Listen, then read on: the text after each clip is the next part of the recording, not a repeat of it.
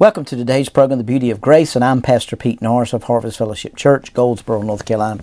What a wonderful privilege it is to be in your presence today.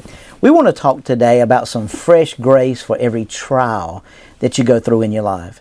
You know, the Bible said in John chapter 1, verse 14, "And the Word became flesh and dwelt among us." Now, the word dwelt there in the actual Greek means tabernacled. In other words, He came and He tabernacled among us. He took on a body. He dwelt among us full of truth and grace. And we beheld His glory, and the glory as the only begotten of the Father, full of grace and full of truth.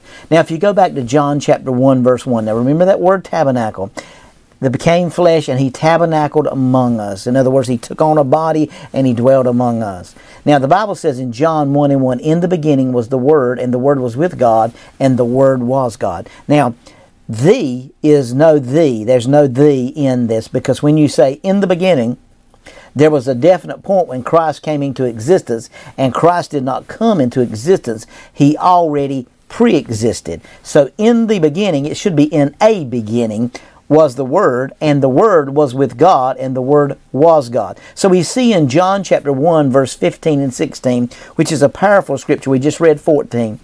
"John bore witness of Him and cried out, saying, This is He of whom I said, He who comes after me is preferred before me. For He was before me, and of His fullness we have all received, and grace for grace." Now, "for" in the Greek is the actual word anti, and it means in place of. So I want you to see this here, because it really is going to open up your eyes to see some powerful revelation here. So we see here, "John bore witness of Him and cried out, saying, This was He of whom I said, He who comes after me is preferred before me, for He was before me. And of His fullness we have all received, and grace for grace." Now, the "for" is a Greek, means anti, in place of. Out of the fullness we have all received, and grace in place of grace. So that's powerful revelation. Now, verse 16 of John chapter 1 is going to pour a little bit light when I read it in the Amplified Classic. "For out of the fullness, the abundance we have all received, all had a share, and were all supplied with one grace after another, and spiritual blessings upon spiritual blessings, and even favor upon favor, and gift heaped upon gift." Now look at verse 17. "For the law was given through Moses, but grace and truth came through Jesus Christ." Now watch this. "For" is the Greek that means because of. Because of the law was given through Moses, for grace and truth came through Jesus Christ. "For" in the Greek means because. That means that was going on in verse 16, continues into verse 17. God is happy when you're happy. Truth is on the side of grace. Grace comes before truth. Came in verse 17, which is, "For the law was given through Moses, but grace and truth came." Grace and truth came through Jesus. The law was given through Moses, but grace and truth came. Came is a singular verb. In the Greek, grace and truth literally comes. It should be grace and truth come. Now watch this in verse 8 and 32 of John. "And you shall know the truth, and the truth will make you free." Jesus was talking to Jews, so this was referring to the law. There was grace in the Old Testament through types and shadows, but true grace came through Jesus. Every trial is for you to see Jesus in a fresh way. So every trial that you're going through in your life, we've got to understand John 1, because if you don't understand John 1, you're not going to understand what John is saying here in the book.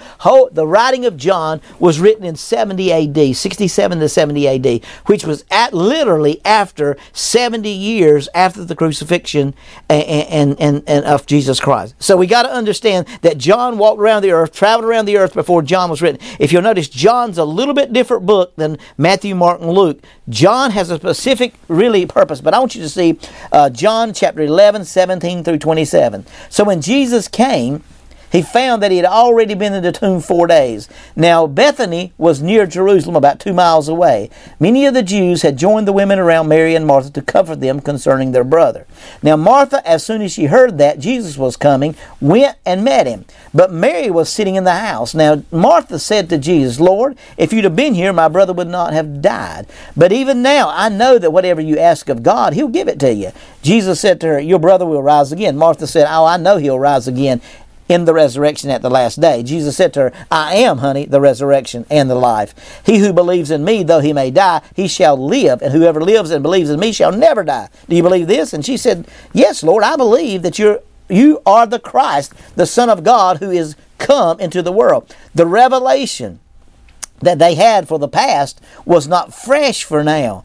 He wants to reveal Himself in a new way. Knowing Jesus as the bread of life would not raise Lazarus from the dead. They needed a fresh revelation. That's what the church needs today. Every trial, everything you go through in your life is producing a fresh revelation of Jesus. He wants you to see Him in a new way.